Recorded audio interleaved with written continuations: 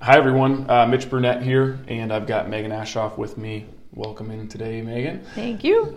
We are going to talk very briefly about the Exhibit A process and the fees associated with the Exhibit A's that you're going to be giving to your contractors. This process applies to both a brand new contractor that you're getting up and started, and the remainder of the process will apply to any contractor you work with ongoing. So we're going to jump right in. So the first thing is, when you've got a building that becomes available, you got to make sure you talk to the contractor coordinator. And this is for a couple of reasons. They're going to provide some suggestions on who you could use, not just new contractors from the waiting list, but other contractors that are either newer or maybe only have one or two buildings that you should be considering giving a third building to make sure that they stay happy and want to stick with Citywide.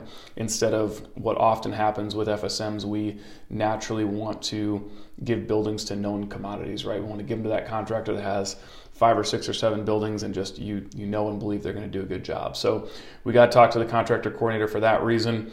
And we also need to make sure that that contractor that you want to use is cleared for growth, so that they aren't at some sort of benchmark where they're not allowed to grow. So for example, real quick would be, if they already have 2 buildings inside of 90 days, they can't have a third.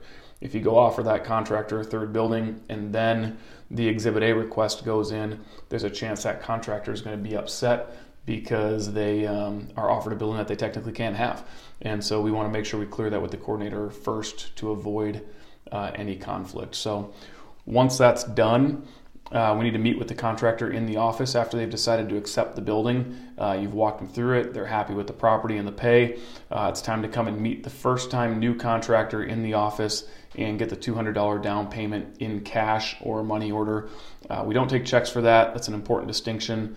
It does end up often leading to bounce checks and things like that. So we only take cash or a money order. If a contractor were to ask for a receipt of some kind, they'll have one in the form of their deduction schedule that they'll be given. So then it's time to jump into the actual understanding of the fees. So the initial orientation fee, it's $600. They gave you the $200 up front that we just talked about. The initial orientation fee essentially is a combination of a few things. First, it's a general investment into their business and getting started with us. The second thing is it covers their first 5 t-shirts that we give them, their background checks that we run on their first 2 to 3 employees, and it covers the overall setup and review of their business history, making sure their business is legit, auditing their insurance, and things of that nature. So that's the one-time only fee. They'll never pay it again. Even if they have a second, third, fourth, or fifth building, they pay it one time. The next fee is the account orientation fee. It's 15% of 1 month's pay for that building. So if the contractor is getting $1,000 a month to clean, it's a $150 fee, and we'll split it out over their first 3 checks, $50, $50, and $50. And essentially what that fee covers is making sure that we get all the accounting work done on the front end, getting their Exhibit A's done, getting their deduction schedule organized, which you'll have in front of you to show the contractor, or it'll go out in an email. And it's just an overall setup for that property. The other thing that it helps cover is a shared expense for the CCMs time, because they need to be there the first 3 nights that they clean. And they're going to be there basically the entire first night. They're going to be there most of the second night, and the third night's going to depend. They should be there as much as possible, but they are there at the end of the night to make sure to final check that work and make sure that we've met all the expectations of the client. They're not there to be a worker. They're not there to be a cleaner. They're there to be an auditor and make sure that what is supposed to be done is done.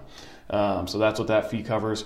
The last one's the performance deposit. This is the biggest fee. It's a refundable deposit, and it's 50% of 1 month's pay. The entire terms of the performance deposit are in their contract and agreement. It walks through how they can get that back, and it walks through what reasons might be that it would be withheld. So the moral of the story is, it's a refundable deposit, it's their money, and we hold it for as long as we clean that building. If they give us a 30-day notice and they do a good job cleaning the building and they haven't violated the terms of our agreement, then most likely they're going to get that refund back from us once they're done with the building.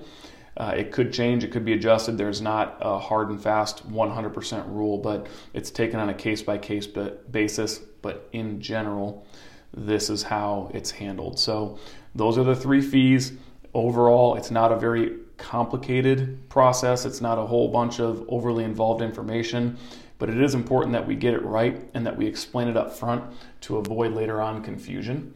And that's pretty much it. Megan, do you have anything to add from what you heard today? I don't. That must mean I did an excellent job. So thank you everyone for listening to this mini cast. And if you have any questions, please talk to your supervisor.